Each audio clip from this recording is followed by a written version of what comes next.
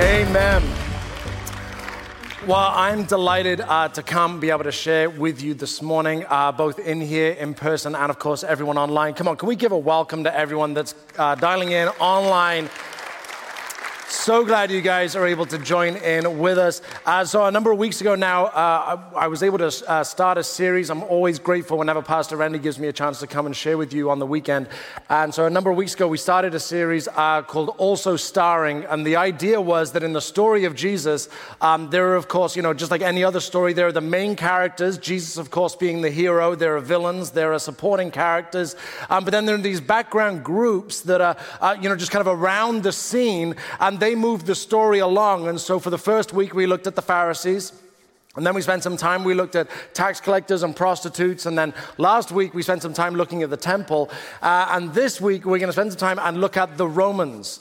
And just to make sure, I'm setting this up as best I can. This is specifically about the life of Jesus. And so if I were to say we're going to look at the Romans, I think a lot of people would think we're going to look at the biblical book of Romans. But we're actually going to be looking at the Romans and the Roman Empire. And so I've got a number of notes here that I'd love to get through. And as I've dug into this study, this also starring idea, I don't mind telling you, I've got more notes than I've got time.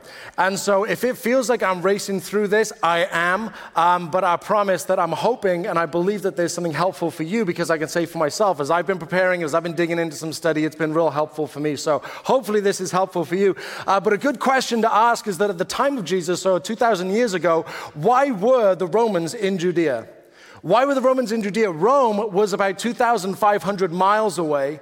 And so why were the Romans in Judea and in Jerusalem? And the short answer is that the Greeks, specifically Alexander the Great in the 4th century BC, started conquering and taking land and expanding the empire. And at the time, they moved into that Middle Eastern region. And pretty much the whole known world at that time had a level of Greek influence, as Alexander the Great, an incredible military general, someone that's still looked to today for military leadership, as he began conquering land and occupying places. He essentially expanded this Greek, culture all throughout the known world at the time. And the goal that he set out that was quite unique, because empires is nothing new.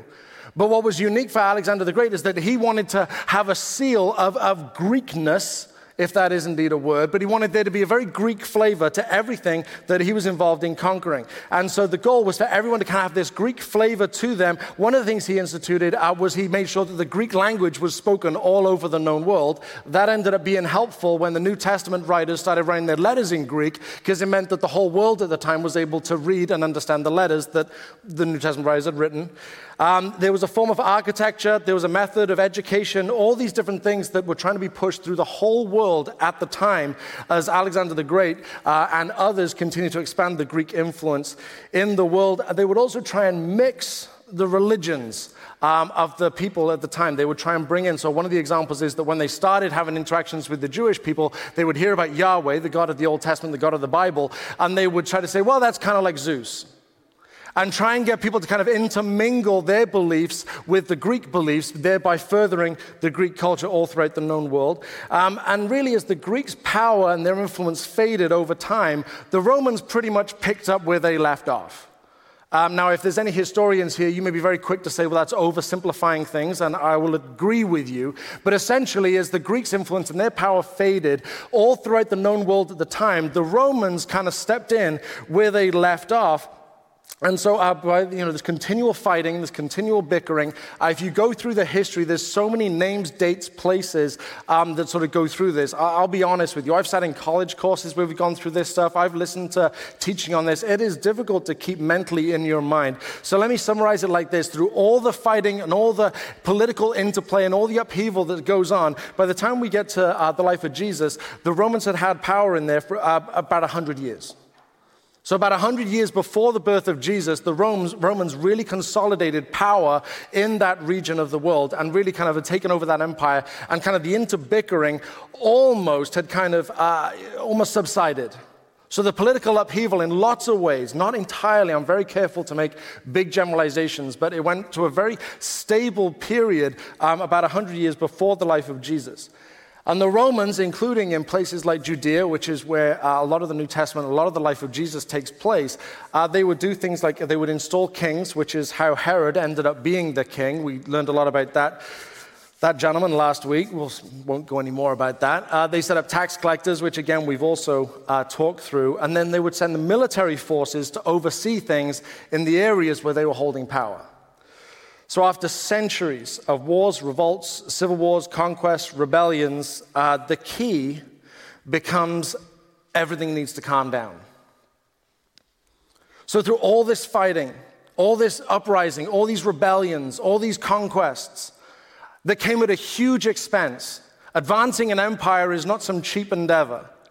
And through all of this, there's suddenly, the page kind of turned as we started getting into the Emperor Augustus, who ended up becoming known as Augustus Caesar, the first emperor that kind of went by that title and held that emperor position that we come to know and, pretty typical in Roman culture. But the key became we need to calm things down. Things need to chill out. This whole advancing the empire thing, this whole conquest thing is very, very expensive. The whole point of having an empire is that I become very rich and powerful. And so rather than trying to take new land, instead of trying to quash these, let's just calm everything down and let's keep the taxes rolling back to Rome. And so that became the name of the game for the Romans by the time we get to the life of Jesus. So Augustus, who was the emperor when the time Jesus was born, his philosophy was that the best way as an emperor to get rich and powerful was to just keep everything peaceful. And this became known as Pax Romana, which is the Latin for the peace of Rome.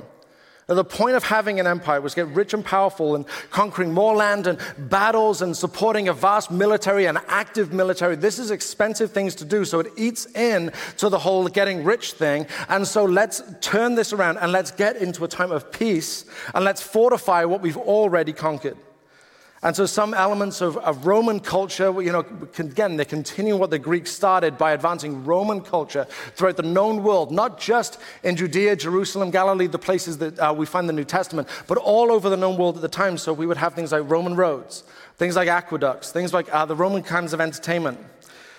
But to promote peace, because remember, this is the key right now. This is the key. When we get to the life of Jesus, the key of the Roman Empire is wherever they have influence, which was everywhere, we want peace.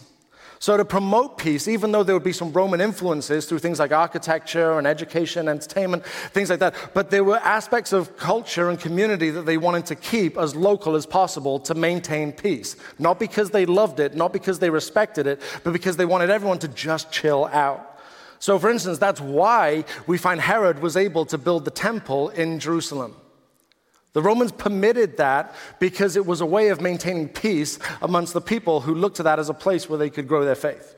That's why that Herod was allowed to have an influence on who was going to be the high priest, and it wasn't something that the Romans said, yeah, let this person do it. That's why the Jewish people were allowed to maintain the customs and the festivals and the Jewish holidays that they celebrated each time. That's why the Romans didn't put an end to that, is because they wanted to maintain peace in there. That's why the level of government that was happening. So the fact that there was the Sanhedrin, which was, you read about in the New Testament, this is a Jewish group that would make political decisions and have levels of influence all throughout Jewish society. That's why that Herod was allowed to have his own private police force, and that there was a temple guards that were allowed to be armed and ready for action when called upon. It was all in the name of, you can do this so we can have peace, but don't forget who's in charge. You can have your temple. We'll let you guys have a king. But don't forget for a moment who's in charge. And that was how the Roman Empire wanted to keep peace, and we especially see this in Jerusalem in the Bible as we look at the Romans that are trying to maintain peace. They don't want any uprisings. That's expensive. They don't want to have to send more troops from Rome to take care of Jerusalem. That's expensive. That's a waste of money. That's money that could be going to the emperor. We want everything to calm down and chill out. And the way we're going to do this is let these people have a little bit of their local customs, a little bit of the religion that they're used to, a little bit of way of life that they're accustomed to, but they need to remember who's in charge. And that became the message of the Roman Empire, especially in places like Jerusalem. You can be free, but not too free. And there's fair reason for the people of Jerusalem to be suspicious as the Romans try and have a level of oversight here. Many years earlier, Antiochus IV, who was a Greek rather than a Roman, but still in that same Hellenistic culture, he erected idols inside the temple itself. He stole money from the temple treasury, and he even went as far as to sacrifice pigs on the altar in the temple.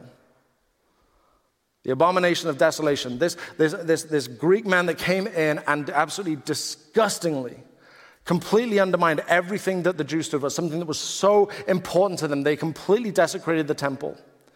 And so now, fast forward a few centuries, but that memory still lives on. It was that incident that led rise to the rebellion that is still celebrated today in Hanukkah.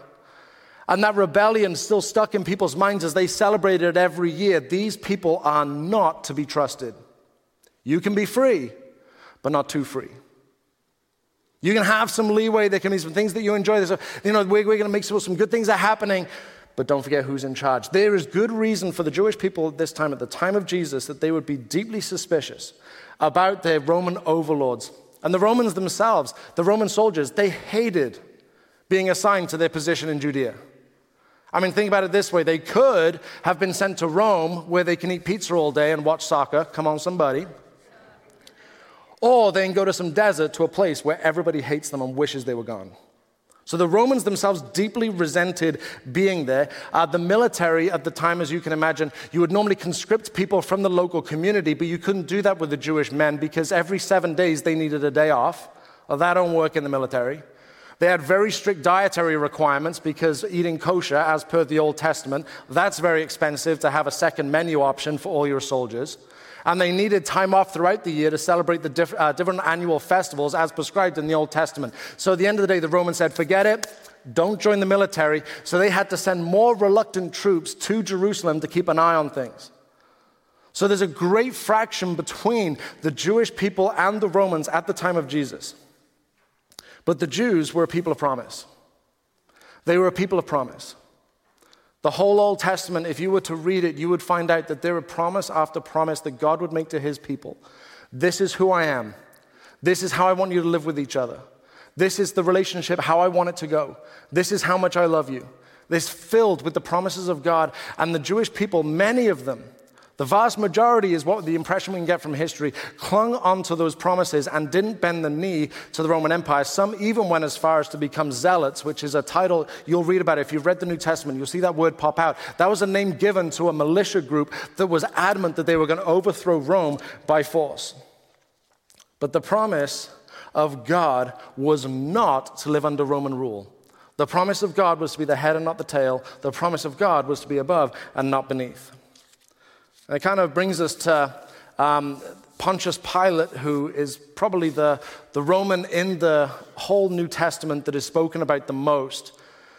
And he's a key part in the story. And if you know the story about Jesus and you know the story of the crucifixion, you'll know the name well. But as far as history goes, we actually don't know a whole lot about Pontius Pilate. There's some speculation, but he's featured in all 4 Gospels. The book of Acts, as it records the apostles teaching about the moment when Jesus was crucified, point to Pontius Pilate as a key moment where that happened. But we don't know a whole lot about him. We know that he was vicious, and we know that he was deeply unpopular among the Jewish people. But he was sent to Jerusalem by Rome to act as a procurator. Some Bible translations will translate that word procurator to be governor. But it's basically, he's the head Roman honcho in Jerusalem at the time. Again, he had one job: to keep the peace so that the money can keep flowing to Rome. That was the only job he had. That we got to keep everything chilled out. We got to keep this peaceful. We got to keep this level of calm, because if there's calm, the money keeps rolling in. If there are problems, it disrupts the flow of money heading to Rome. So we have this man, Pontius Pilate, vicious, and he's there. The only reason you get that position of being a procurator in Jerusalem is that you're a highly ambitious person that wants to climb the ladder in the Roman Empire. You want to get closer and closer to the top. The problem is you have to be ambitious to get that job, but ambitions go to Jerusalem to die. You're going to some desert outpost. There's not a great promotion coming after that.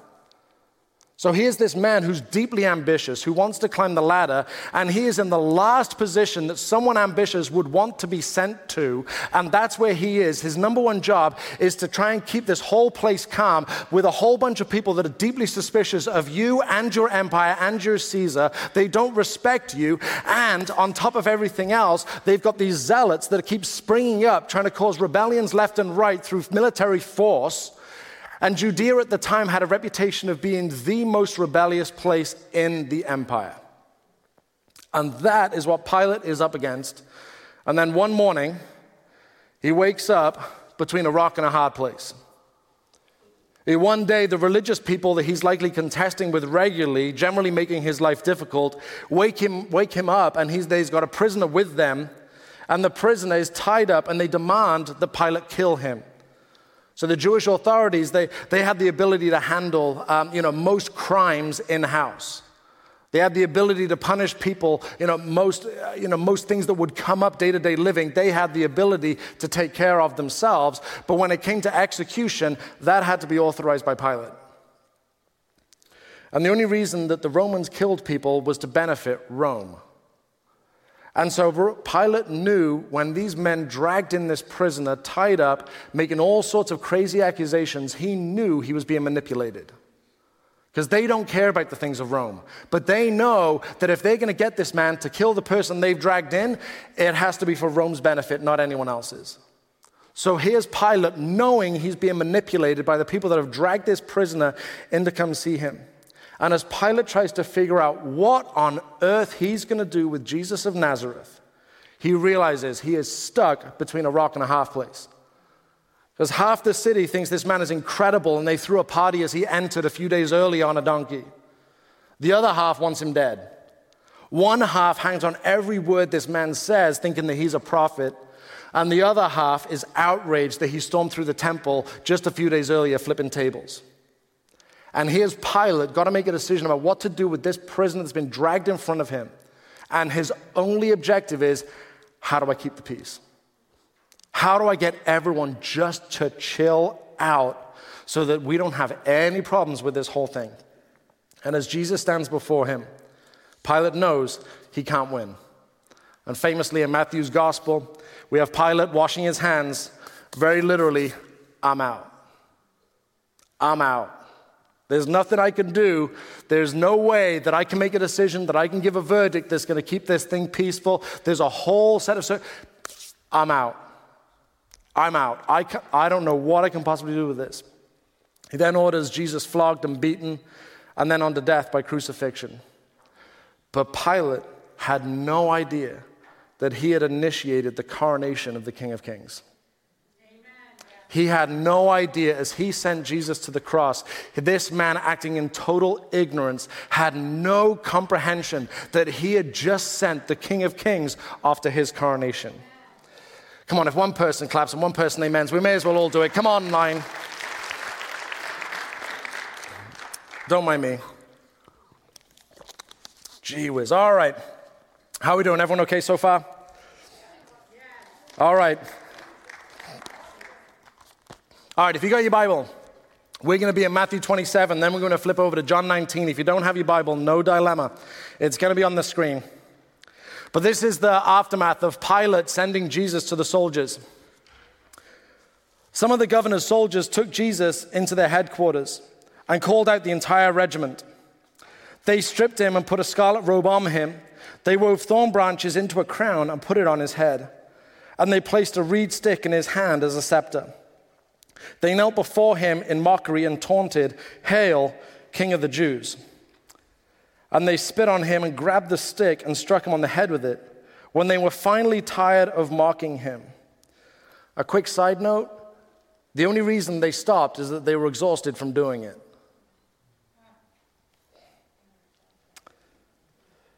When they were finally tired of mocking him, they took off the robe and put his own clothes on him again. Then they led him away to be crucified. And I'm flipping over a few pages, going to be in John 19, starting in verse 19. This is Jesus on a cross. He's already been there. His hands have been smashed on the piece of wood. And Pilate does this. Pilate posted a sign on the cross that read, "Jesus of Nazareth, the King of the Jews."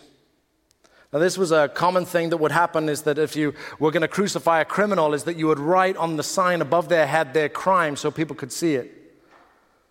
Verse 20, the place where Jesus was crucified was near the city, and the sign was written in Hebrew, Latin, and Greek so that many people could read it. Then the leading priests objected and said to Pilate, "Change it from the king of the Jews to, 'He said, I am the king of the Jews.'" And Pilate replied, "No, what I have written, I have written." The King of Kings was coronated in a way that no earthly king ever would be. Kings don't get crucified and then recognized as the king of the world. But Jesus was different. The Roman soldiers had no idea as they placed that crown on his head by way of mocking him that they were putting a crown on the only king that could set them free. Amen. They had no idea as they put a robe on him, as they put that scepter in his hand to make fun of him. They had no idea what they were kickstarting. They had no idea that that crucifixion would elevate Jesus to a place that you and I could never ever imagine, at the right hand of the Father as the only king of the world, the only king that would come and pay a price so that people could be a part of his kingdom. Had no idea. And as Pilate wrote on that sign, "the King of the Jews," he had no idea that he was declaring to the world in Greek, Latin, and Hebrew, "Here is the King of the Jews, the King of the world." Had no idea what they were doing, because this is in such stark contrast to how the empire thought about kings, what the empire thought about emperors. And the Bible makes no attempt to try and get this to make sense. The biblical writers are very comfortable that this is craziness, that you would crucify someone and then declare them king. This made no sense, and the biblical writers are very, very comfortable with that reality, that there is no way, as Jesus died on the cross, that anybody with any logical reason would look at that and say, "There's a king." But the God of the Bible is different. The kingdom of God is different from the empire. Let me share with you, this is from my favorite psalm, Psalm 113, verse 5. "Who can be compared with the Lord our God? God is not like other people. God is not like what you're used to. Who can be compared with the Lord our God, who is enthroned on high? He stoops down on heaven and on earth. He lowers himself." If you want to read Philippians 2 this afternoon, you'll see this thought expounded upon. He stoops down to look on heaven and on earth. He lifts the poor from the dust and the needy from the garbage dump. He sets them among princes, even the princes of his own people. The Roman Empire and the kingdom of God that Jesus initiated are very, very different. And it's highlighted in how the kingdom of God appointed the king. See, victory in the kingdom is in giving life, not defeating others. Victory in the kingdom is in bringing freedom, not taking captives. Victory in the kingdom is in sacrifice, not grabbing for money and power. First thing I'd invite you to write down, if you're taking notes today, and it's always a great idea to do so, the first thing I'd invite you to write down is the kingdom defeats the empire. The kingdom defeats the empire. And what was somewhat confusing at the time is that Jesus didn't come to take the place of Caesar, which is what many were expecting as a great military leader, or a great royal leader that was going to come and take charge and kick Caesar off the throne and install their own messianic leader there. But instead, Jesus came to bring an entirely new kingdom that wouldn't fit into the box that the world had created for empires and kingdoms in the past. And there's a verse in the book of Romans. I said we weren't going to be spending all our time in there. I didn't say we weren't going to be there at all. But Romans 10:9. "If you openly declare that Jesus is Lord and believe in your heart that God raised him from the dead, you'll be saved." This is a powerful verse. If one person claps, we all have to. And then it's a good excuse for me to take a drink break. Thank you so much. If you declare that Jesus is Lord. Now, this is easy to miss as we read this verse or we hear this verse talked about. That phrase, "Jesus is Lord," is a loaded phrase. See, at the time that Paul was writing this to the Christians that were in Rome itself, Nero was emperor. And Nero, unlike Augustus, who we'd read about a little earlier, but by the time we get to Nero, he was obsessed with emperor worship. He was obsessed with being worshipped as a deity, by being worshipped as a god himself.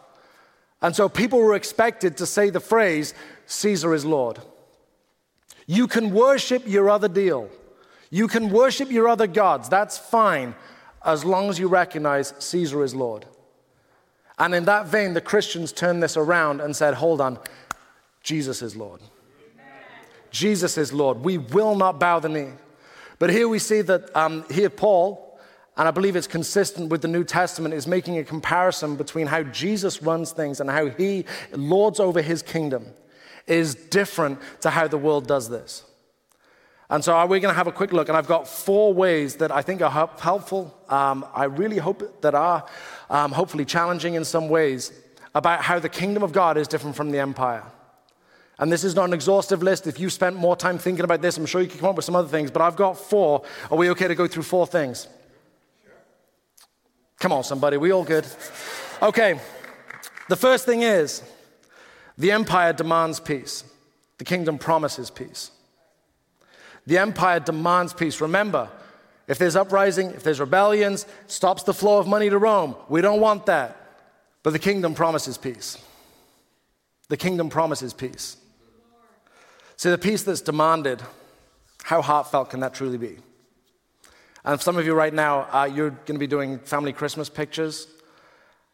And so you got the little guys. And you have to demand peace. We are going to take this picture. We want everybody to know we're a happy family and we love each other. Or I'm going to set fire to all your presents. I would never say that. Oh no, Megan's here. She knows I'm lying. Okay. Demanding peace. Demanding peace. But the kingdom promises peace. In the Old Testament, there's a Hebrew word. It's still used as a greeting among Jewish people today. That's the word shalom. And very simply, it's translated as peace. A very straightforward way to translate that is just as the word peace. But it's not just about the absence of conflict or the absence of war. It really is. It's a very rich word, but a very simple way of saying it is that it's about wholeness and completeness. It's about being complete in every area of life. So as someone is greeted with shalom, it's about, every area of your life, I hope that it is complete. I hope that there is an absence of conflict in every area of your life. That's what the word peace means. And if we look at the Old Testament as a book of the promises of God, this is a promise of God, is that there is peace that we can have. And as we look at 2 Corinthians, I love this verse. For all of God's promises have been fulfilled in Christ with a resounding yes. And through Christ our amen, which means yes, ascends to God for his glory in Jesus. We find the fulfillment of that promise of peace. We find that promise of peace fulfilled in him. And I want to say this because I think it's very easy to stand up here and say this. But if you're not experiencing this peace, this completeness that we read about in the Bible, what I want to ask is please let someone know.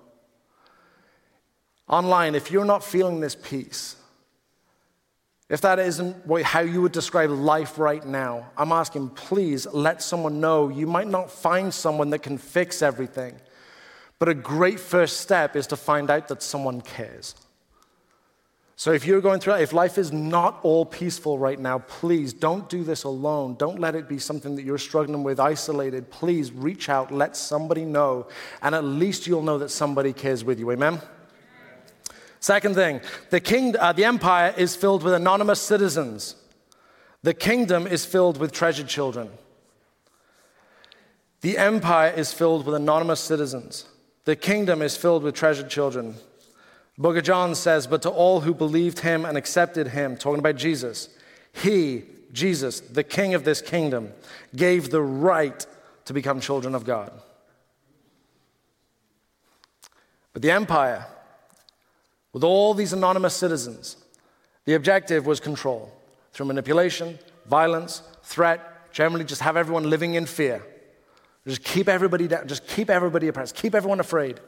These anonymous citizens, God doesn't look at you or I as anonymous citizens. He looks at us as treasured children. Have the right to be called the children of God. I'm going to move on expediently. I hope that's okay. But the third thing is that the Jewish people, they didn't bend the knee to the Romans because they trusted in the promises of God. And why would you trust the empire that is working so hard to keep you down instead of living in freedom? The empire advanced by keeping you down. The kingdom advances by raising you up. The empire advanced by keeping you down, by keeping you limited, by keeping you afraid, by keeping you subdued, by keeping you quiet. That's how the empire moved forward. But the kingdom advances by raising you up. We already read this from Psalm 113. He lifts the poor from the dust and the needy from the garbage dump. He sets them among princes, even the princes of his own people. I had a friend of mine. This was in another church that Megan and I were pastoring in. And there was a guy in the church, and I would see him on Sunday morning, and we'd always have a couple of minute chats. And he was one of those guys where if you extended your hand for a handshake, he'd brush it aside and give you a big hug. Well, this dude's like 6'5", and I'm 6'2", so I'm a pretty big guy, and it's pretty unusual for me to be hugged by someone and have their chin resting on my head. But that was this guy, and we caught up for lunch one day, and we'd only had some 30-second, minute-and-a-half conversations before, nothing really in-depth. This is the first time I was really getting to meet with him. And as the conversation was going on, he just says, well, you know how I became a Christian, right? No, what's the story? He went on to tell me that years before, I think it was 7 years at that point, 7 years before, he was a big-time drug dealer in New Jersey. Incredibly violent. His family had an awful reputation for being violent and people you don't want to mess with, and all the problems that go with drug dealing and all the different violent aspects that go with that. He was right in the middle of it, and he gets arrested. And as he's waiting trial, he comes across a Christian, hears the message of Jesus, and gets saved. And he goes to prison, does his time as a Christian, gets out, and I can tell you today, he is a completely changed man. Completely changed man. Well, the reason I say that story and the reason that it stuck with me so deeply is that if you met him today, you would never, in a million years, guess that this was an angry, violent person that used to do awful, unspeakable things to people as a drug dealer. You'd never guess it. I certainly didn't. I just knew him as the big guy that liked to give me hugs on the weekend. And to find out that this person did awful things, is shocking to me, and is a powerful example of how God completely transforms someone's life by transforming their heart. The empire advances by keeping people down. The kingdom advances by raising people like my friend up out of desperate, awful situations and sitting them among the princes, even the princes of his people. Fourth thing. The empire was fueled by fear. The kingdom is founded on love. The empire was fueled by fear. The kingdom is founded on love. And if you go all the way back to the Old Testament, all the way back to the beginning of the story, you have Adam and Eve that are living in absolute perfection. It wasn't pretty cool. It was absolutely perfect. Complete perfect relationship with each other, complete perfect relationship with God. They sinned. It all messed up. And in that middle of it being messed up, before they had a chance to talk with God about it, they hid. And when God comes and says, hey, what's going on? We heard you coming. We were afraid, so we hid. Fear. That was the first time in all of human history that people experienced fear. We heard you coming. We were afraid, so we hid. And the empire is filled with terrified people, hoping they don't have to have a brush with Rome today. The church and the kingdom should be filled with people that can't wait to meet with the Heavenly Father, because they are that confident that He loves them, even if they messed up, even if they did something that breaks His heart. They know that He is motivated purely by a love for you and a love for me. John 15, this is my commandment, love each other in the same way I have loved you. There is no greater love than to lay down one's life for one's friends. No Roman emperor would ever say that. No emperor would ever say, I'm going to demonstrate my love for you by laying down my life for you. No emperor would ever go to the cross willingly, believing that this was this initiation to true power and true status as the Lord of Lords. No Roman emperor would ever have done that. And Jesus didn't just say it, He did it. He did it. And it's through this love of God that was demonstrated on the cross that the kingdom defeats the empire.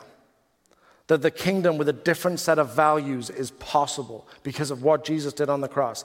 But in the most brutal coronation ceremony ever, Jesus takes his place as King of Kings.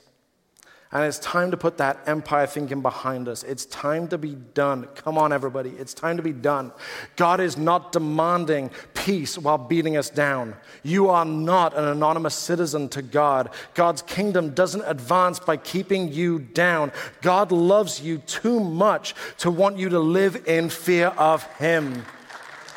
But instead, this is good news. The kingdom promises a peace that surpasses all understanding. The kingdom is filled with people who have the right to be called children of God. The kingdom advances by raising you up and sitting you among the princes of his people. The kingdom is founded on the kind of love that lays down its life for one's friends. This is some good news that the kingdom has defeated the empire. I've got a couple of questions for you. I'm going to take a sneaky drink break. Where has the empire thinking formed your attitude towards the kingdom? Where has empire thinking formed your attitude towards the kingdom? And there might be something that's coming to mind right now, even something that hasn't been mentioned in the message today, but where has that empire thinking come in? Where Jesus and his kingdom would do it a different way. You know, online chat, you might even have something that you want to put in. But what are some of those empire thinking that has formed your attitude towards the kingdom? And the second question is, are you enjoying the peace God promised? Yes. Are you enjoying the peace God promised?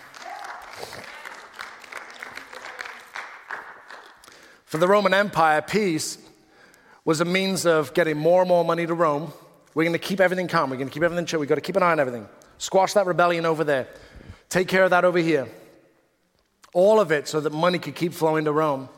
But the peace of God is not demanded, it's promised.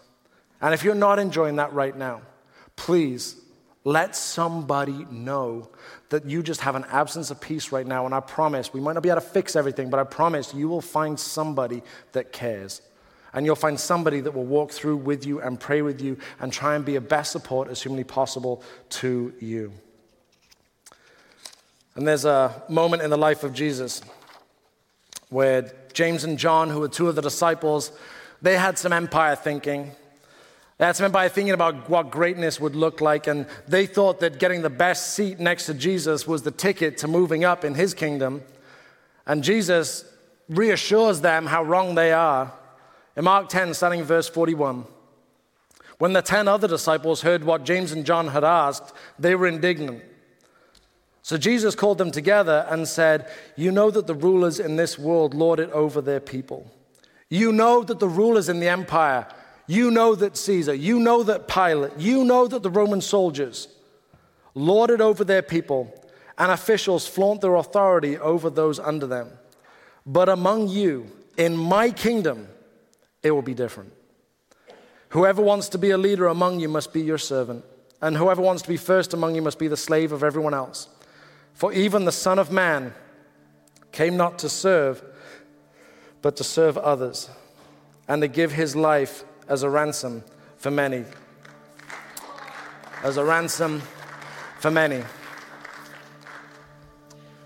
So that ransom for many, of course, is demonstrated on the cross, as we've already talked about. As Pilate sent him off to get beaten by the soldiers, as Pilate hung that sign on the cross, Jesus then went up and was crucified. And what's fascinating about crucifixion is that in the gospel accounts, we don't have a lot of details about crucifixion. See, at the time in the first century, they all knew what crucifixion was about, and so they don't need to give any details because you say the word and it brings to mind the image of exactly what went on in a crucifixion. Well, the problem is, by the time they started painting pictures of the crucifixion hundreds of years later, they'd stopped doing crucifixions.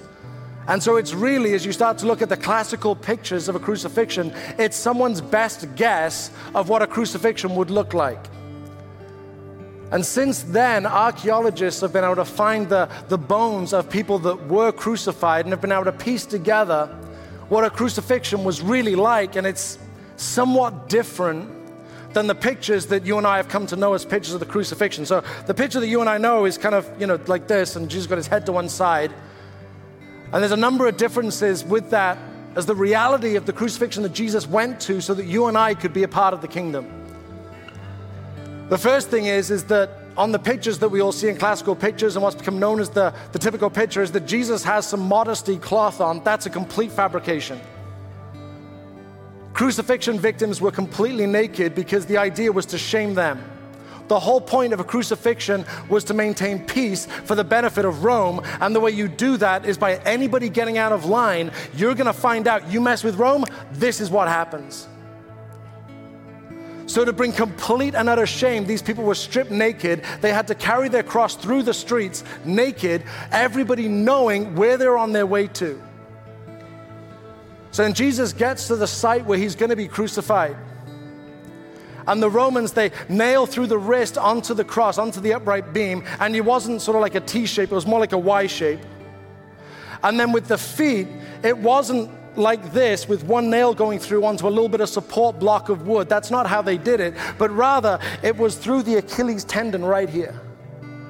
And with one nail would go through both Achilles tendons onto the upright beam. And one nail would go through, and that's how you would hang there, in a Y shape with a nail through your Achilles tendons. And they would hang you onto a cross, and they would lift you up, and there was about a 2-foot hole that the cross would drop into. And what would happen is that when the cross would drop in, that shunt would cause both shoulders to be dislocated. So now you have a choice. If you want to breathe, you either have to pull up on 2 dislocated shoulders or you have to push up on your Achilles tendon that's been jammed with a giant nail. And you did that until you breathed your last. It was an awful, evil way to die. And by the way, this is after you just got a pasting from some Roman soldiers that didn't stop until they were so exhausted they couldn't beat you anymore.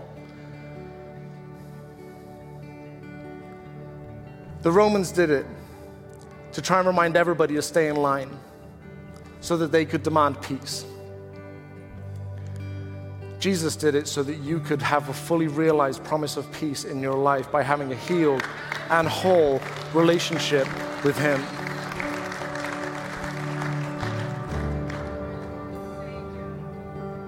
And that image of crucifixion, as brutal as it is and as graphic as it is an incredible reminder to us of how much God values you and values me.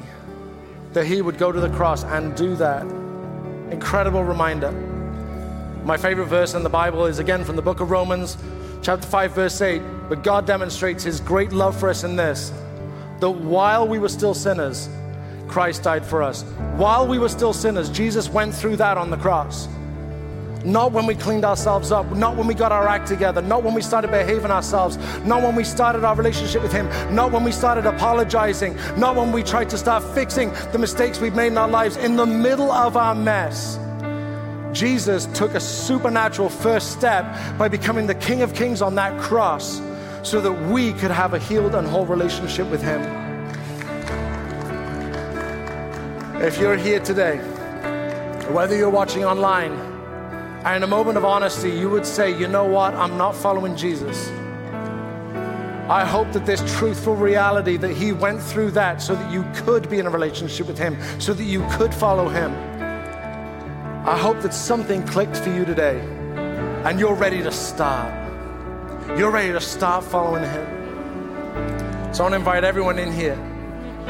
If you wouldn't mind just closing your eyes and bowing your heads, this is just to give privacy to those around you.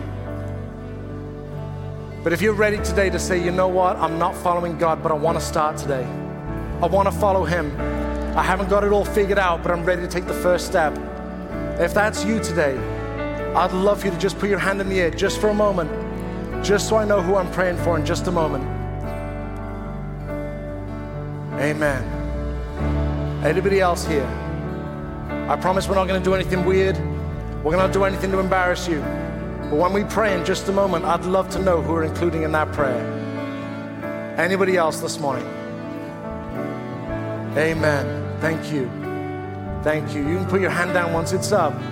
This is just for me, so I know who we're praying for. Anybody else today? Amen. Come on, Word of Life Church, can we please celebrate people finding God in here today? We're going to pray a prayer together. I don't invite everybody here to pray this with me. The words are going to be on the screen. I'm going to say a line and you can repeat it back after me. And I can tell you from my own experience and from listening to stories of many, many people, you pray a prayer like this and you believe it, things start to change. Life starts to look different after you pray a prayer like this. So come on, everybody, let's pray together. Lord Jesus, I believe you died for me. I want to follow you. I invite you to be Lord of my life. Help me follow you every day.